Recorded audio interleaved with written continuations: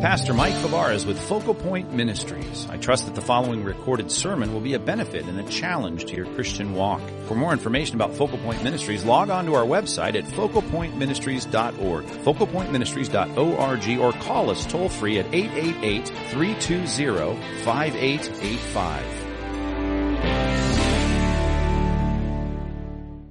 Well, I've noticed a dialog box on my computer that pops up, and also on my phone, same thing. A dialog box that simply reads, "Something has gone wrong." I don't know. I just don't think that's all that helpful, really, to tell me something has gone wrong. I know that usually by the time that pops up, that something's not right. Things aren't the way they're supposed to be. And then it just says, "Hey, Mike, something has gone wrong." Now, I'm not trying to say that the programmers are lazy or anything like that, I mean, these app developers, but I do remember a day when the dialog box would pop up and it would tell you what was wrong. Right? Just tell me what's wrong, and maybe even how to fix it would be helpful. Don't just tell me something went wrong. I mean, for sympathy, maybe C+, but for helpfulness, that dialog box is an F, right? It does not help.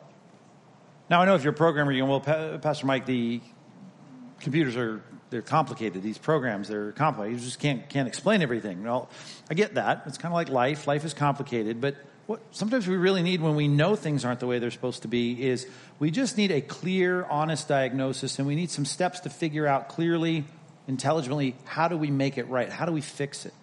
That's always helpful, super helpful.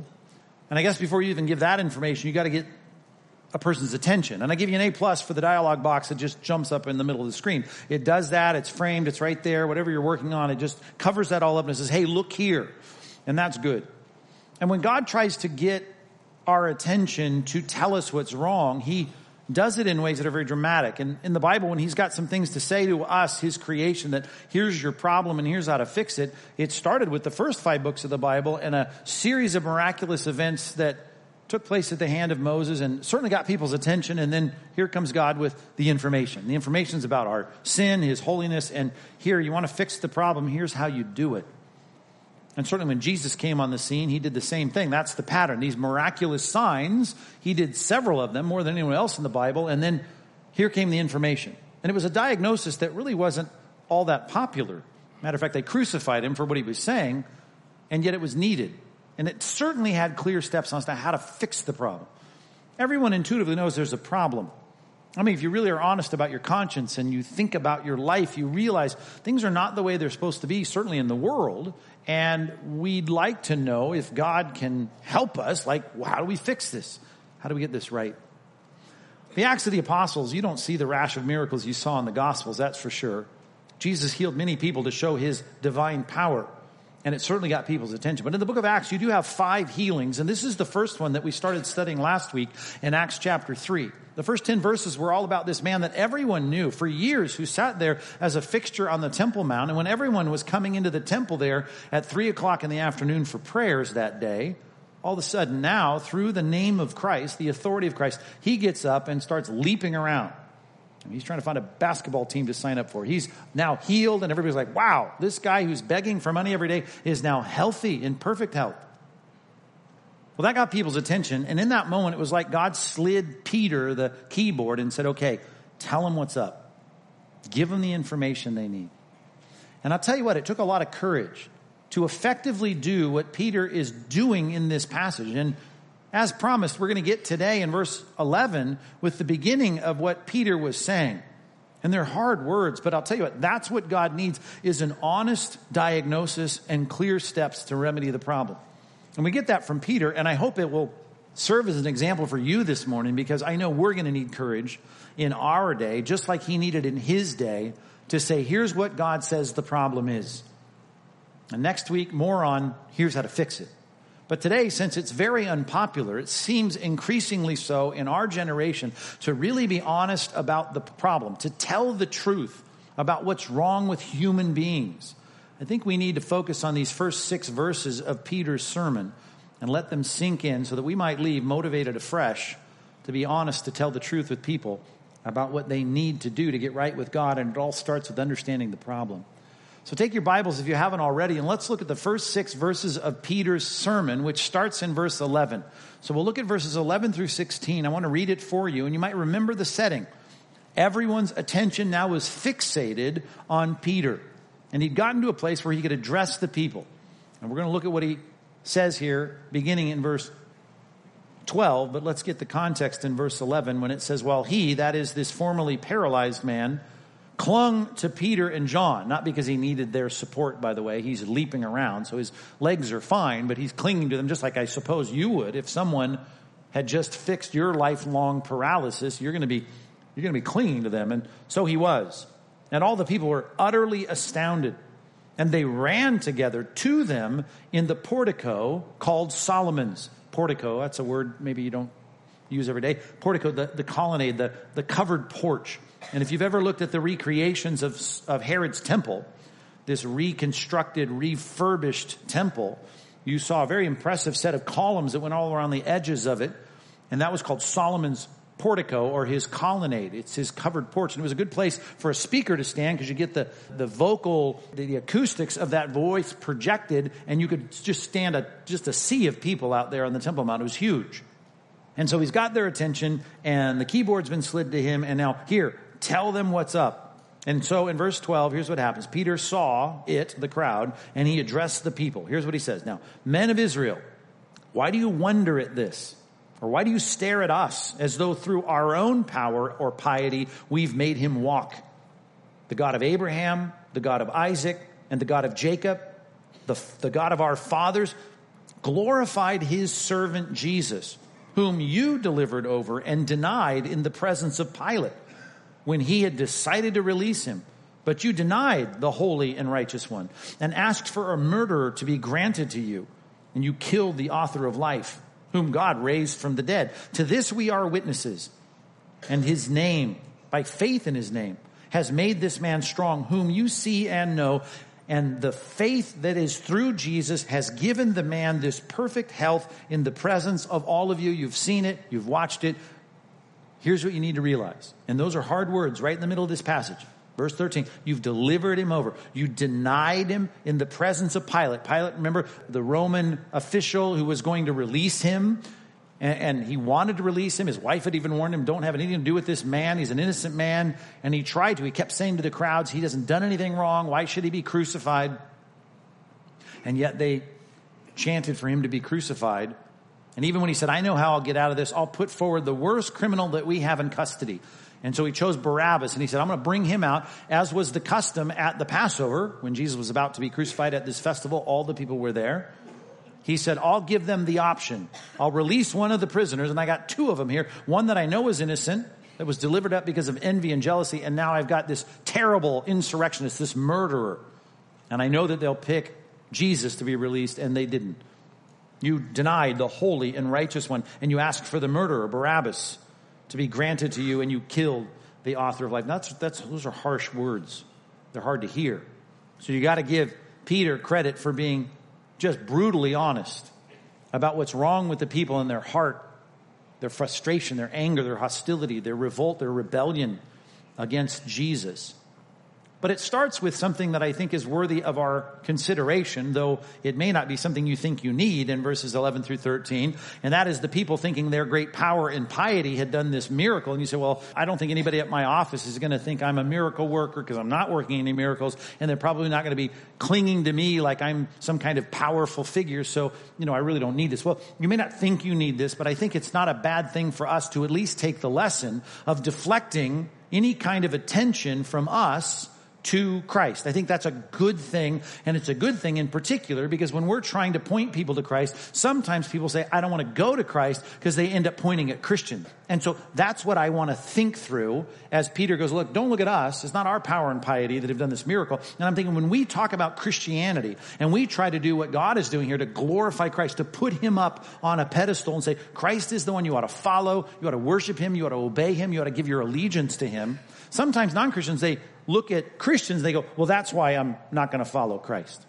Matter of fact, Gandhi, remember Gandhi, this lifelong Hindu, this leader, this guy that everyone respected? Well, he often talked about Jesus Christ. Matter of fact, people would interview him and say, you seem to be really into Christ. And he said, I am. I love the Sermon on the Mount. I want to embody his principles. And he was asked on several occasions, well, why don't you become a Christian? And he said what many people will say, and that is, well, I don't like Christians. Right? I mean, I like Christ. I just don't like Christians. And from Gandhi all the way to the worker that was in my house this week, when presented with Christ and the gospel, his response is, well, I'm not interested in hearing your message about Christ because Christians are just a bunch of hypocrites. Ever heard that? So in reality, this principle of saying, okay, when we're thinking about pointing people to Christ, let's make sure that we deflect the interest in us as a group. We're not calling people just to our church. We're not calling people to some kind of loyalty to our pastor. We're not just trying to get people to be impressed with the movement of Christendom. What we're interested in is them seeing Christ, the greatness of Christ. Glorified. That's a word that's kind of a churchy Bible word, but that word, I often explain it from the lexical heart of it, etymologically, from the Hebrew word kabod, which is the weightiness, the gravity. But you see this word here even in the verbal form, to glorify.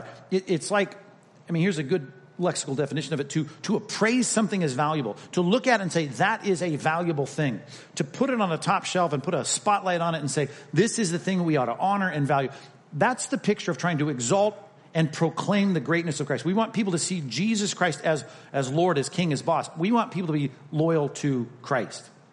So if you're going to do that, as you should do that, and we are going to take our cues from the apostles and represent in our generation the message of reconciliation, to be ambassadors of this message, be sure to deflect people's interest, even their accusations, against what they don't think is worthy in Christians, and say, wait a minute, this is really not about Christians, this is about Christ. Matter of fact, I'll put it this way. Number one, if you're taking notes, we need to promote Christ, not Christians. That's just a good starting point for us as we think about diagnosing their problem. We'll get to that. And I know they don't like that, but one of the reasons they rebuff that is they keep making accusations about us. Matter of fact, there's a good little passage in 2 Corinthians chapter 4. I'd love for you, if you're deft in your scriptures, to get to this passage. And I'd like you to look at this and even highlight it in your Bibles, because this is such an important, simple phrase that would be it'd just be a good emblazoned banner for us to think through when you consider your job to point people to Christ this week. You are to be someone trying to do, in the eyes and minds of people, what Jesus here is being proclaimed as. In other words, he's the exalted, glorified one. Let's make that happen. 2 Corinthians chapter 4, Paul, I'll get you right in the middle of this paragraph. Look at verse number 5. Here's just a good line for us to remember. 2 Corinthians 4, verse 5. For what we proclaim, Paul says, he's in a team of missionaries, is not ourselves.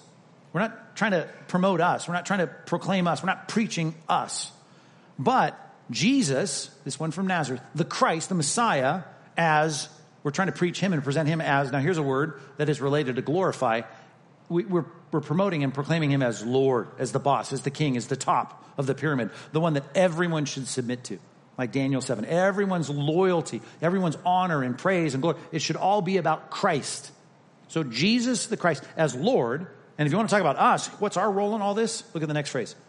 With ourselves, we're proclaiming ourselves as just your servants. We're your servants for Jesus' sake. We're just trying to get you to see that we're here to serve you in answering questions, in directing your thoughts, and explaining things so that you can see the greatness of Christ. We're deflecting all that attention to say, listen, don't stumble over us, don't look at us, don't exalt us. Look at the greatness of Christ. It's back to that illustration I gave you not too long ago about being on a campaign election committee. You know, if you serve on that committee, you are about getting that candidate elected. That's your goal. So you're about promoting that person. You want him or her to be the focus of the attention, and all your job is to get everyone to see how reasonable and appropriate it is for them to put their vote in that person's direction. And that's the idea here. We're promoting them. We see ourselves as just objects of God's grace that he even uses us to be on the campaign committee. Look at the context of this particular verse I've just showed you in 2 Corinthians 4. Look at verse number 1. When he thinks about his role, he says, we have this ministry. We do this thing. We're serving on this election committee, if you will, by the mercy of God. We know we don't even deserve it. We know that we even got turned on to this concept of the greatness of Christ by God's grace. It's a merciful thing. We don't lose heart. We're going to stick at it. Even if we don't see a lot of success in changing people's hearts, we'd love everyone to see the greatness of Christ. But we're not going to lose heart. We've renounced disgraceful and underhanded ways. We're not car salesmen, even if we're accused of being that. We're not charlatans. We're not in it for the money or the power or the recognition, even though people claim that. We've renounced all the disgraceful and underhanded ways. I'm trying to get your attention off of us, not because we want to be charlatans or that we are. No, we refuse, he says, verse 2, to practice cunning or to tamper with God's word. More on that in a minute. We certainly don't want to adjust the diagnosis or the truth of the gospel. But with an open statement of the truth, we would commend ourselves, right, to be good campaigners, to everyone's conscience in the sight of God. We want you to see that we are servants for your sake, to see you recognize the greatness of Christ. So we want to be doing this right. We would like to be people of integrity, even if our gospel, though, is veiled. Even if you write us off and you write God off. It's veiled to those who are perishing. And why? Verse 4, because in their case, the God of this world, small g, we're talking about Satan here, the enemy of God that's spiritually working in the minds of people, he's blinded the minds of the unbelievers to keep them from seeing. Here's what we're promoting. Seeing the light of the gospel of the glory, there's the word again, the glory of Christ. Who, how glorified is he? Is the image of God. As Jesus said, you ought to honor the Son just as you honor the Father. You ought to see Jesus, this human being, as God, and that God-man as the one that you give your complete attention to. You'd much as soon offend everyone in the world that you know than to offend him. You see him as God, as Lord, as King. And that is what we're all about. We're about proclaiming him, not ourselves, but him. Jesus Christ as Lord, with ourselves as your servants, for Jesus' sake. For God, who said, let light shine out of darkness. Think about people that can't see this. He has shown in our hearts, that's why it's an act of mercy for even us to be on the campaign committee. He has shown in our hearts to give the light of the knowledge of the glory of God, the greatness of God. And where do we see it? When we look at Christ, in the face of Jesus Christ. We'd like the world to see how great Christ is so that they can do what everyone should do. Bow their knee, confess with their tongue, live in obedience to Christ, and follow him with all their hearts. By the way, sidebar, when they say that those things, you Christians are hypocrites, that's why I don't want to hear your message about Christ. Whether it's Gandhi or a repairman in your house, I want you to respond intelligently to that. I know a lot of people like to say, oh, we're all hypocrites. Well, there's room for one more. That's not a helpful answer, right? That's probably not what you want to say. But let me give you some things that I think you should say. Next time they say, I don't want to stop with all your God talk and your Bible stuff and Jesus stuff, I think Christians are a bunch of hypocrites, okay? Here's your response. Let me give you some suggestions. Number one, I would ask them this. 2 words. Is Christ? Let's start with that. Okay, I want to separate Christians from Christ, and I want to say this. Hey, you think Christians are a bunch of hypocrites. Let's not even address that. I'm just asking you this. Speaking of hypocrisy, is Christ a hypocrite? See? Gandhi would say, well, of course not. Okay, well, let's start with that. I hope my repairman would say the same thing. No, I don't think Christ is a hypocrite. Okay, well, that's who I'm talking about. Let's start with that. Is Christ a hypocrite? No. And then I would ask them a second question. I would say, is he in favor of being a hypocrite? Is he in favor of hypocrisy? Is he promoting that? Does he want that? Even there, I'm distancing whatever you might see as hypocrisy from the one that you're about to reject. You don't want to hear about Christ because Christians are all hypocrites. Well, I want to ask, is Christ a hypocrite? And I hope they're going to say no. I assume they would. Pretty daring to say he is. And secondly, I'm going to say, is he in favor of hypocrisy? And I trust they're going to say no to that. So already I'm off to a good start. I would say thirdly, the third thing I would say to someone who says that, I want to hear your message about Christ because all the Christians are hypocrites. I would say this. I would say, are you telling me that you think all Christians are hypocrites? That'd be something I would ask them. Well, of course, in their mind, even if they have fodder for this accusation, they're thinking of 1 or 2 people. Maybe if you're thinking of 12 people, I don't care who you're thinking about, you probably aren't really saying that every single person you've ever met that claims to be a Christian is just a flaming, phony, car salesman, charlatan, hypocrite. I don't think you're saying that. And usually they'll say, well, no, I'm not saying that. Okay, well, that's good. As long as we're making a list, here's number 4 question for you to ask them. I would say this. Are you telling me that you only associate with groups that have no hypocrites in it? Is that what you're telling me? Really? I mean, you're only going to buy an Apple computer if everyone who works for Apple Computers does not buy a Windows machine? I don't think that's the case. I'm only going to drink Pepsi if everyone who works for Pepsi drinks Pepsi and not Coke at night. I can find hypocrites in every corner of the world. So I just want to make sure you're not saying that you only associate with groups in which there are no hypocrites. See, I want them to recognize, well, that's a silly thing. And I guess the thing I always say, even if I don't get through all of those, my response every time that someone says to me, hey, don't be pushing your Jesus on me because all Christians are hypocrites. I always get around to this illustration. And I've used it incessantly, and forgive me for being redundant. But I say, if this world is a sinking ship, we're on a cruise ship and it's going down, and you are about to drown in the icy waters of the Atlantic Ocean, and I bring you to the deck where the lifeboat is, and I say, here's your salvation right here, and you look in the lifeboat and you say, I ain't getting in it because there's a bunch of hypocrites in that boat. Are you telling me you wouldn't get in? You may have trouble holding your nose sitting next to someone you don't like, but I'm hoping you have enough reasonable self-interest to say, you know what, you're right. The people that are in this boat are not going to prevent me from the salvation that is offered in Christ. All of these diagnostics that I try to get through with people who say, your church is full of hypocrites. The people that follow Christ are all hypocrites. I just want to separate the distinction between the Christians and Christ. I'm promoting a Christ who is not a hypocrite, who's not in favor of hypocrisy. And you know what? There's a lot of people that are not hypocrites in this. And by the way, you don't live consistently with that. You got a lot of groups you're involved in that's filled with hypocrites, or at least has hypocrites in it. Not to mention the fact that you'd be stupid to say no to something that would give you an eternal advantage because you think the people in the lifeboat are not up to your standards. That's silly. That's ridiculous. The offer of forgiveness is on the table. God will take everything you've ever done and wipe it clean from your slate, clothe you in the righteousness of Christ. You will be saved and never hear, depart from me, I never knew you, out into this eternal fire prepared for the death. You're never going to hear that. And you're saying, I'm not going to do it because there's some people at your church I don't like. Because I found some hypocrites in my past who claim to be Christians. By the way, all the accusations that Peter is making here, you'll notice he uses one word twice, the word deny. Which I know in the context is you denied releasing Christ when you could have released Christ. When Pilate didn't want to crucify Christ, but you denied him a release and you picked Barabbas to be released instead. Interesting that he'd picked the word deny in all this. And I'm glad that Jesus, when he was looking for someone to tell the truth about the problem of sin, he picked a guy that had never denied him. Sunday school grads, you're supposed to chuckle with a sarcastic response. Okay. If anyone should know that they can preach an uncompromising message of God's standard and the right response to Christ, he's going to know that you don't need to be perfect to be giving that message to other people in an uncompromising way.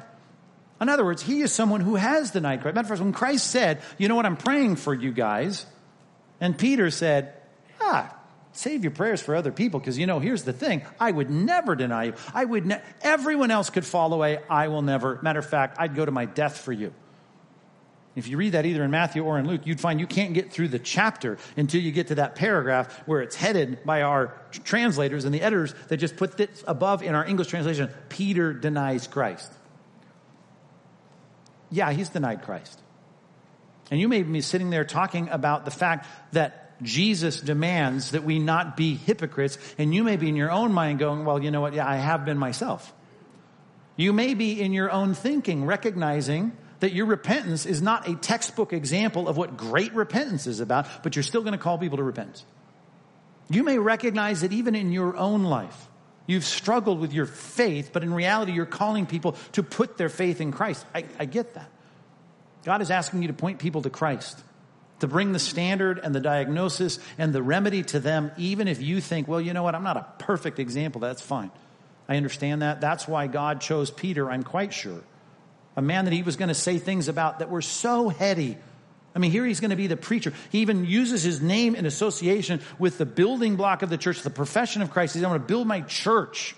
And just in that statement, it was because Peter had just confessed that he's the Son of God. I mean, that's a heady thing to be thinking in those terms. I can see why you think, well, I'd never thought. God picked a good, healthy quarterback here. Well, you're not the best quarterback. And the point of this all is that you and I recognize that what we're promoting is not ourselves, not our track record, not how perfect we are, not how great our church is, not how fantastic we are as Christians. We're trying to promote and glorify Christ, to put him on the highest pedestal and say, you know what? He's not a hypocrite. He is perfect. You should put your allegiance and trust in Christ. Promote Christ, not Christians. I think that's a super duper necessary thing for Peter.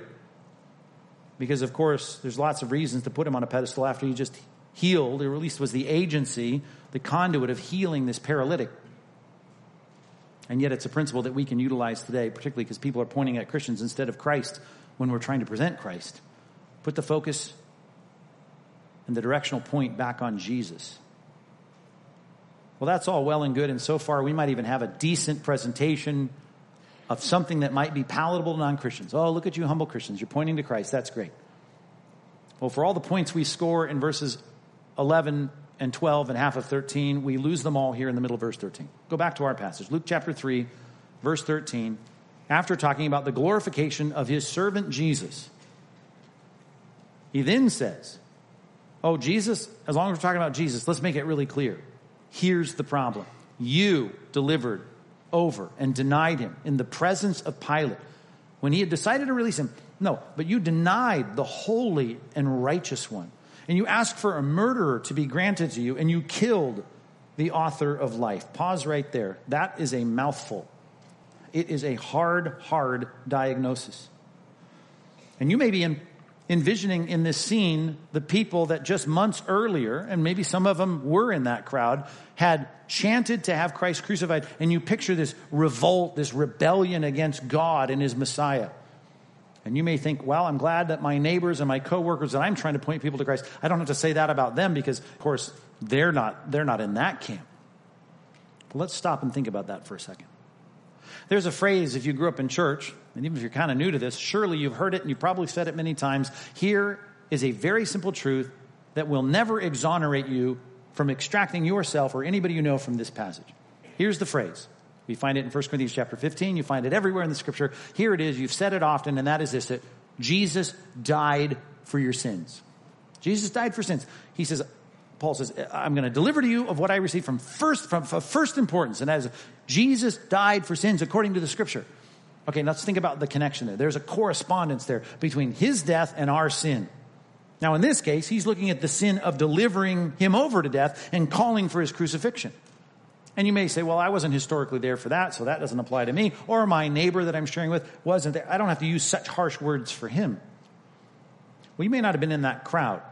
But if you're really claiming that sin was the reason for the crucifixion, that the reason he died was to pay for sin, and he's dying for your sin, then you have to see the correspondence between God treating Christ as though he were the sinner of the sins that you committed. My sins, no matter what they might be, the sins of omission, the things I didn't do that I should have done, or commission, the things I did that I shouldn't have done, all of those things placed on Christ. If there's a real correspondence between my sinful actions and Christ's death, guess what? Then there was a cause. I can see the causal connection here. I know it was a willing thing, but a causal connection, a correspondence between my sin and his suffering. My decisions causing his suffering. Were you in the crowd going crucify him, crucify him? Well, no. You just wanted to do your own thing. And in that sense, you may think, well, that's kind of a passive deal. I wasn't really chanting for his death. My neighbors weren't chanting for his death. My coworkers really weren't just revolting against God and his anointed. Well, I use that phrase because Psalm 2 equates people who don't want to see Christ for who he is as not only denying God and his anointed, but revolting against God and his anointed. That's a good passage to ponder this week. We won't take time to go there. I don't have endless hours this morning, but I would like you to, at some point this week, to look at Psalm 2 and remember that our waywardness, our unwillingness to exalt Christ to the right place, as the passage has kissing the Son, which was an act of homage to the anointed. My unwillingness to see Christ as Christ is an act of treason and rebellion against God. That I am choosing to do things that in reality are a treasonous and rebellious, revolting act against the God of the universe. I'm saying, I want my rules, not yours. It goes back to the garden, as simple as Eve reaching out her hand and taking that fruit from the tree. After, in her mind, she was tempted to say, because of Satan, listen, God didn't really say that. And even if he did, I want to do what I see it. It's good for the eyes. I like the way it looks. It's going to be good for food. I'm going to eat it anyway. That's a rebellion against God. You see this picture throughout the scripture. I think of Isaiah saying, you guys are rebelling against God. You have all the advantages of being in God's world, receiving God's grace, and Israel even more, being the covenant people of God. And because you refuse to do what he says, that seems like such a passive act. You are an active, open rebellion against God. That's the truth for every sinner on the planet. That may be really hard to diagnose, and you may not be able to quote this word for word and said, you stood before Pilate and you asked for Barabbas. I understand that, but the principle of rebellion and revolt is there, and you've got to uncover that. Number 2, if you're taking notes, jot this down. This is our job. Before we get to the good news of salvation and the love of Christ, we got to diagnose the revolt against God. There is a revolt and an active kind of revolt against God because of our sin. Bear with me on this illustration because there's a connection here. But let's start with this. The idea of sin in general. The word sin, both in Hebrew and in the New Testament Greek, Old Testament and New Testament words, they both have this picture of not measuring up. Which again, most people say, well, I don't measure up. That's, God's going to love me anyway. Ask people if they're going to heaven. Yeah, I'm going to go to heaven. Why? Well, I'm a good person. Good based on their definition of good, based on the fact that I compare myself with other people. So let's just talk about the word sin. Sin is the word falling short, missing the mark. Which, by the way, even if you don't believe the lexical definition of that, you know that in one of the first verses you ever learned, Romans 3:23, it says all have sinned, hamartia, the Greek word, fall short. You don't measure up and fall short of the glory of God. It couldn't be any clearer than that. It's almost a redundant phrase. You missed the mark because you missed the mark. You missed the mark because you fell short of God's standard. Now, we don't struggle with that as an open act of rebellion because we're so used to no one measuring up. And so when we say, I'm going to be okay with God when I die because I'm a good person, and we shrug our shoulders because that's a relative term based on comparisons. Here's the illustration. Maybe it'll help. Pastor John on staff. You all know Pastor John? At the end of the year, end of December, he got his first hole in one on a 225-yard par 3 with his old 3-iron. It was an impressive shot. I got text all of a sudden from all the witnesses. Pastor John just got a hole in one. Who clearly it demonstrates he's not spending enough time in the office working and studying. Now I got 2 possible responses to a 225-yard hole in one. I got 2 responses, 2 possible options. I can say this. I can say, wow, that's amazing. That's really impressive. That's great. You're a great golfer. Or I could say, isn't that what you've been trying to do every time you hit the club? I mean, right?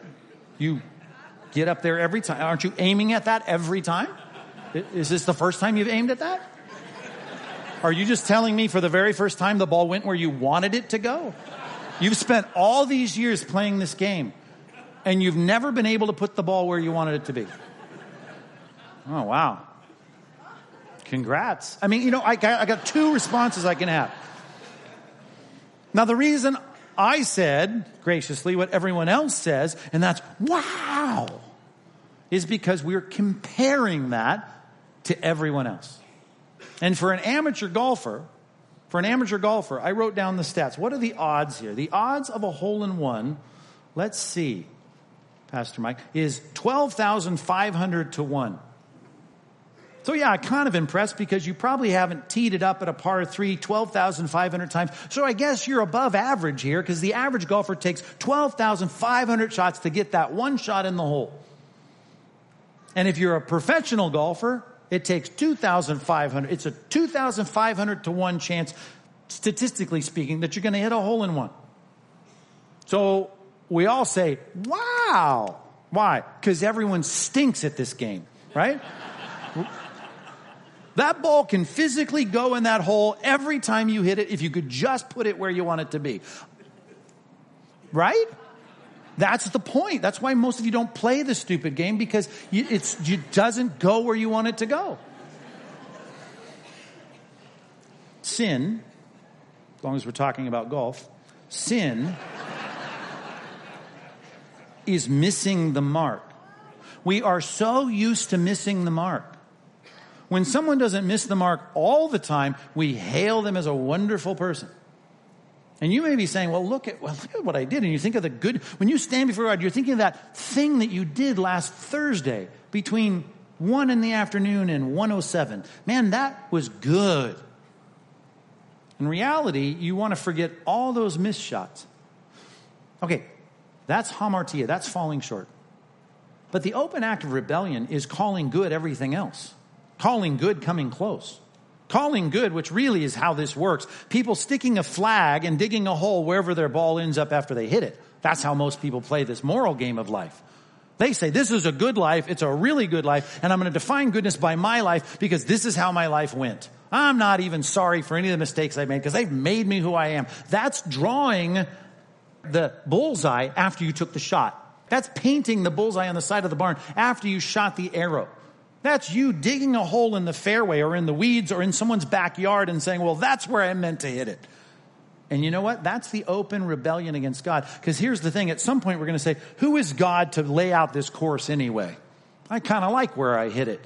I kind of think it's okay. I think it's only reasonable that I would end up here. So how can God really judge me for not putting it in the hole? Can you imagine playing golf with Jesus? Can you just imagine what that would be like? Let's just say that the physics of golf are like the moral and ethical decisions people make. And every time he got up there, he knocked it in the hole. Which, by the way, is the reason people don't want to hear this message of the gospel. Because it starts with the bad news of a holy standard and you falling short of it. And you think to yourself, you're telling me the only scorecard that counts is an 18?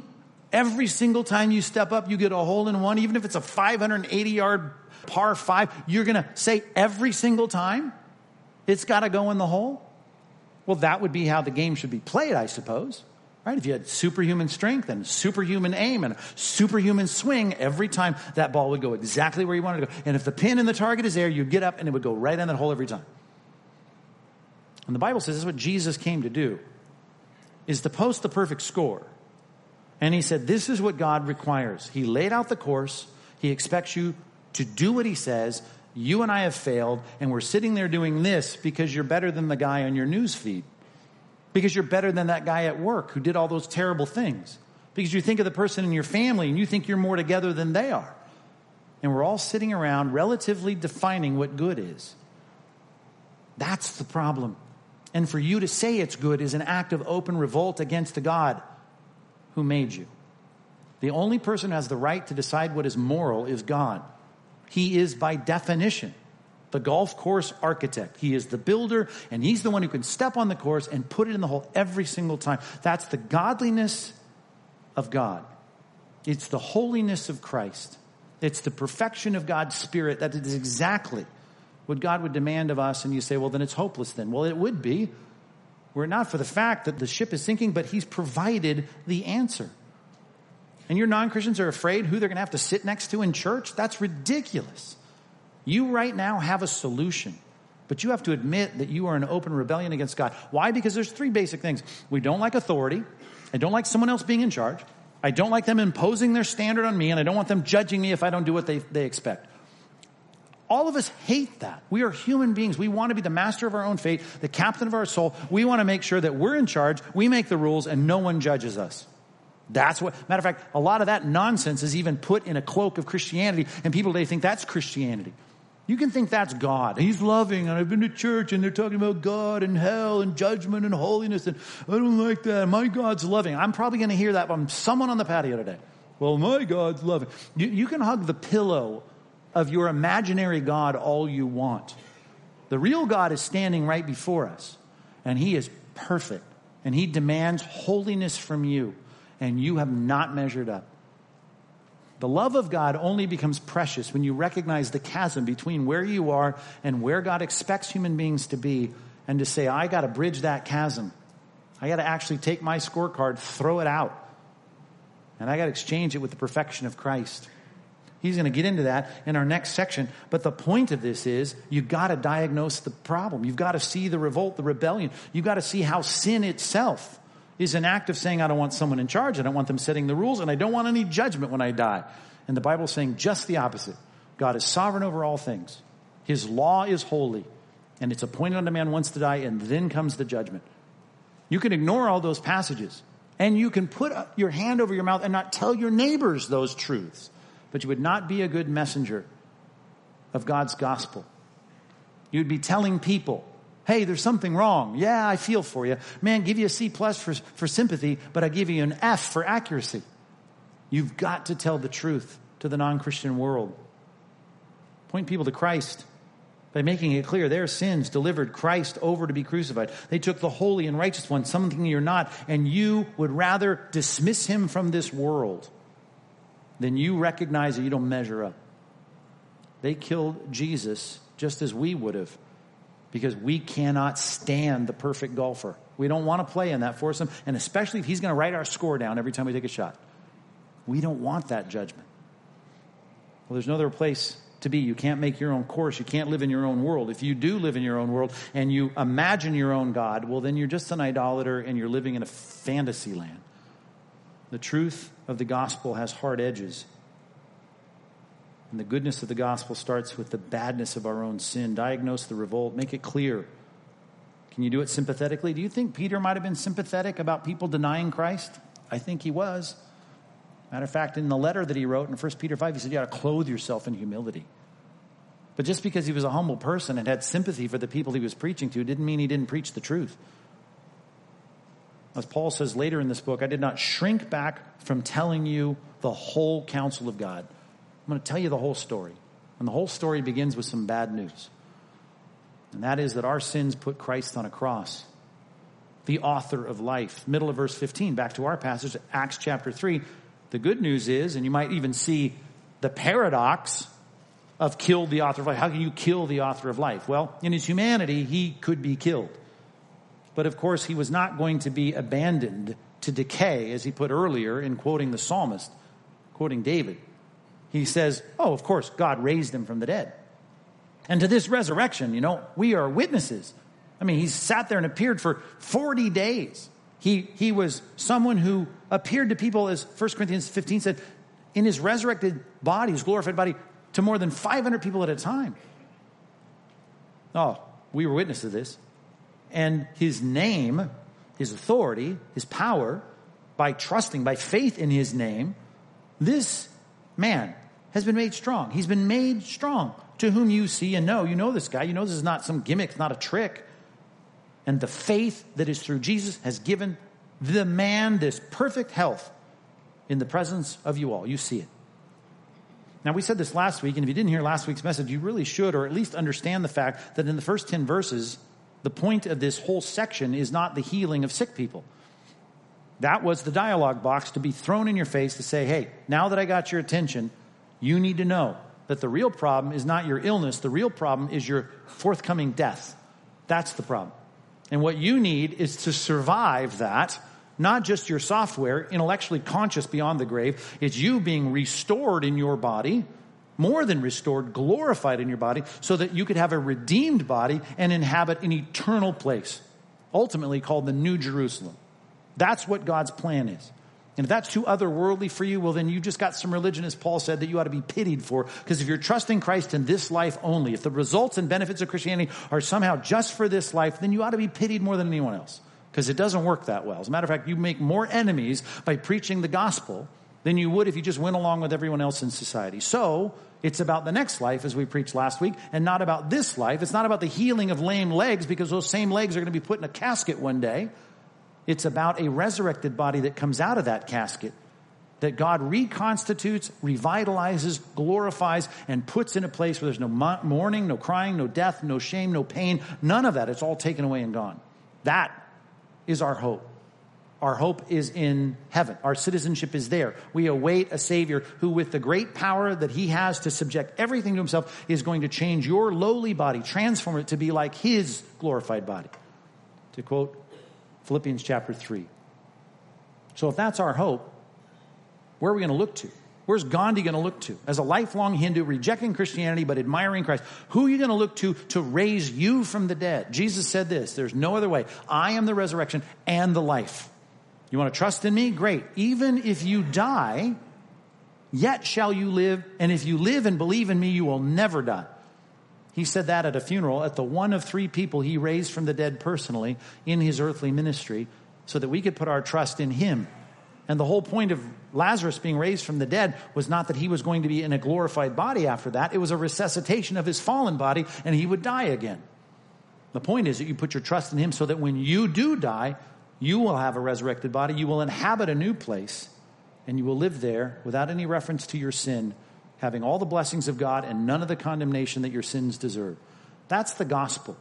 And it's reasonable for you to look to him and not to Gandhi and not to Mohammed and not to any other religious system or philosophy, but exclusively him. That makes perfect sense. And the healings are an example of why it's reasonable that you trust in the author of life, this problem you have of mortality, that it's fixed in the one who gave life to all people. He is the one, in him is life. And that life is the light of men, to quote John chapter 1. And the darkness couldn't overcome it. In his death, it couldn't keep him there. He was raised, and you need to trust in him, and you need to trust in him exclusively. And that makes perfect sense because of what he proved through his own resurrection, and even in this healing on the Temple Mount at 3 p.m. on one day when all the people went up there to pray. Number 3, you need to show people that. You need to show them the reasonableness of faith. This makes perfect sense. Even though you may think it's otherworldly and it seems like a fantasy and a pie in the sky, and I could think about Meet the Press talking about what a fairy tale fantasy world we live in. You know what? They can say all they want. One day they'll be on their deathbed, and guess what they're going to need? They're going to need immortality. And there's only one way to get that. You're not going to find it in the world religions of a bunch of wise people sitting around telling us principles or proverbs to live by. You're going to find it in the author of life who conquered death for us. That's the only hope you have. And it's the only message we have. There's no other name given among men by which we must be saved. That is the message that we're going to unpack in this next section as he goes on to chapter 3, chapter 4, defending the truth and the exclusivity of the gospel. Show the reasonableness of faith. Christ has power to give life, and he can give life to your dead body. Not a resuscitation, but a glorification. And that all starts by you recognizing the problem of sin. We're going to unpack all that next week. But in the meantime, I'm here to tell you to not give up on pointing people to Christ and being truthful about the problem of sin. When Paul stood before King Agrippa, we're going to get to this, Lord willing, in our study of Acts, and he's standing there talking about these things and giving this message of hope for the next life. He, of course, anchors it where we all should, at the bodily resurrection of Christ. When he brings that up, you might remember Festus was there, one of the Roman officials, and he hears Paul say this. And he says to him, I know you're a really smart guy and all that. He says, your great learning has driven you insane. You're crazy. You're talking about dead bodies living. You're talking about your hope in the next life being on this man from Nazareth. You're crazy. And his response is so good. He said, my words, he said, are true and reasonable. This makes perfect sense. Non-Christians have a hard time seeing that, and that's going to discourage you. Because you're going to try to show them the greatness of Christ and the love of God demonstrated in a Christ that has given his life for you and offers you eternal life, and they're going to say, you're crazy. And all I'm telling you is don't be discouraged.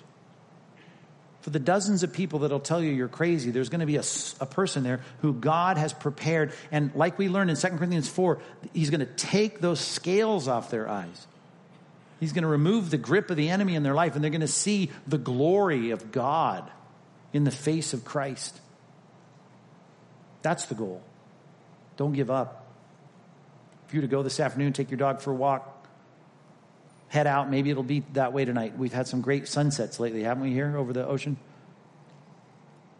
Maybe you take a walk down to the ocean and walk down those wooden steps, and you get to the sand, and it's one of those sunsets that's just breathtaking. It's amazing. Maybe one of those nice houses on the hill is cooking dinner, and you get the smell of something that takes you back in your life to a former time, and there's a campfire that's just started down the way, the vision, the sand, the birds, everything's it's just perfect. And to you, you're just taken in by the majesty of God's creation at that moment, and you're just overwhelmed with it. Even a non-Christian would see it and be like, oh, this is amazing. And I know we like to anthropomorphize our animals, right? We like to call our dog man's best friend. But your little irrational friend that you're taking down to the beach there has no sense of the majesty of what you're taking in. He is not breathless. He may pant a little, but he's going to sit there and yawn at you and chase the seagulls around and kind of nudge up against your leg, trying, when are you going to throw the ball? And you're like, look at this, Bowser, look at it. It's amazing. He does not give a rip. Why? Because he doesn't see it. I mean, he sees it, but he doesn't see it. He sees it, but he doesn't get it. Paul wrote in his first letter to the Corinthians, the natural man, he's not accept the things of God. They're foolishness to him. Like Festus, foolishness. They cannot accept them because they're spiritually discerned. They're spiritually appraised. The only way you can see it for what it is if God gives you the sight to see it. And you're going to sit there after giving this message to people that we are guilty, we are sinful, we're revolting against God, but God's grace forgives us, and you can embrace Christ, not adding him to your plate like Gandhi as another word of information to you to help you live life, but as the exclusive King and Lord of your life. And you're going to get rejected. And you're going to have people say, that's nuts. And all I'm telling you is, don't give up. Because even when Festus was writing off Paul for his true and rational words, King Agrippa, of all people, sat there and equivocated as though he was someone thinking, wow. He said, are you going to convince me in this short time to become a Christian? Paul goes, oh, not just you. Everyone. I want everyone to be saved. That's a passion you've got to have a courage to stand up for the truth. God did not, to quote Paul to Timothy, a young pastor, God did not give us a spirit of timidity, of fear, but of power and of love and of self-control. There's a great triad of things right there. Power, not fear. Love. Why are we doing this? We care about people. You're not going to give up on this message. You're not going to give up on these people. You're going to keep sharing the gospel. Self-control. When you want to change it, you want to mitigate it, you want to tamper with the word of God, you want to kind of conform it to what people's appetites are. Sorry. We can't. The greatness and the glory of the gospel in Christ, it needs to be maintained and retained, and it needs to be proclaimed, and you need to keep pointing people to it. Don't give up. Speak the word and the truth to people. Do it out of love and compassion, but do it and do it clearly this week. Tell them the sin problem can be solved in Christ. Let's pray. God, we want to point people to Christ. That is our job. Just as it was Peter's job. You handed him the microphone on Solomon's colonnade, and you said, tell them. And he did, and he was faithful. As imperfect as he was, he could look back with shame at his own life and be tempted to alter the message, but he didn't, and he said it. You guys are sinners. You need to repent. God, thank you we get to study this next section next week. But this week we want to pause and just say thank you for the courage of Peter, and I pray we would have the courage to do the same this week. That we're not ashamed of the gospel. It's the power of God into salvation to all who believe. The Jew first and also to the Greek. We want to be the person who keeps sharing the message without altering it, without tampering it, without tailoring it. Even if the people around us just sit there and yawn and think, I don't get it. God, we're going to have success. We're going to see people saved if we just don't grow weary and give up. God, some people in this room have given up. They just don't share the gospel anymore. Some of them maybe have been so timid about it, they've never shared the gospel. God, help them to start talking to people. And when they start saying things like, well, I'm not going to do this, you Christians are hypocrites. God, help us to have good, rational answers to that. Let us remind them that we're promoting Christ. We're proclaiming him, not ourselves. God, give us a week this week of success. Open the doors of conversation. Let us see some people come to Christ in this church this week. In Jesus' name, amen.